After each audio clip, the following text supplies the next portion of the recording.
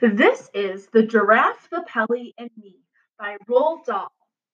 Part 1. Not far from where I live, there is this weird old empty wooden house standing all by itself on the side of the road. I long to explore inside it, but the door is always locked. And when I peer through the window, all I can see is darkness and dust. I know the ground floor used once to be a shop because I can still read the faded lettering across the front, which says The Grubber. My mother has told me that in our part of the country in the olden days, a grubber was another name for a sweet shop.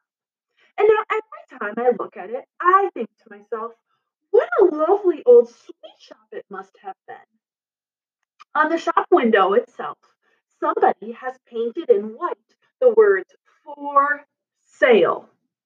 FOR space SAIL. One morning, I noticed that for sale had been scraped off the shop window, and in its place, somebody had painted sold. SOLED. Hmm. I stood there staring at the new writing and wishing like mad that it had been me who had bought it, because when I would have been able to make it into a grubber all over again. I've always longed and longed to own a sweet shop. The sweet shop of my dreams would be loaded from top to bottom with sherbet suckers and caramel fudge and Russian toffee and sugar snorters and buttergum balls and thousands of other glorious things like that. Oh boy, what I couldn't have done with that old grubber shop if it had been mine. On my next visit to the grubber, I was standing across the road gazing at the wonderful old building when suddenly an enormous bathtub came sailing out through the second floor window and crashed right onto the middle of the road. Crash!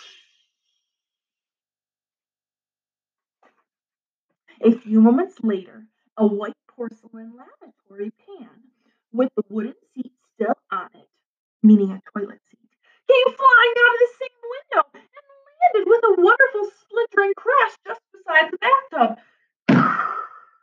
This was followed by a kitchen sink and an empty canary cage and a four-poster bed and two hot water bottles and a rocking horse and a sewing machine and goodness knows what else besides. It looked as though a madman was ripping out the whole of the inside of the house because now pieces of the staircase and bits of the banisters and a whole lot of old floorboards came whistling through the windows. Ooh. Then there was silence.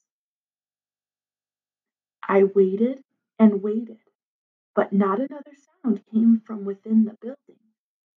I crossed the road and stood right under the windows and called out, "Is anybody home?" There was no answer.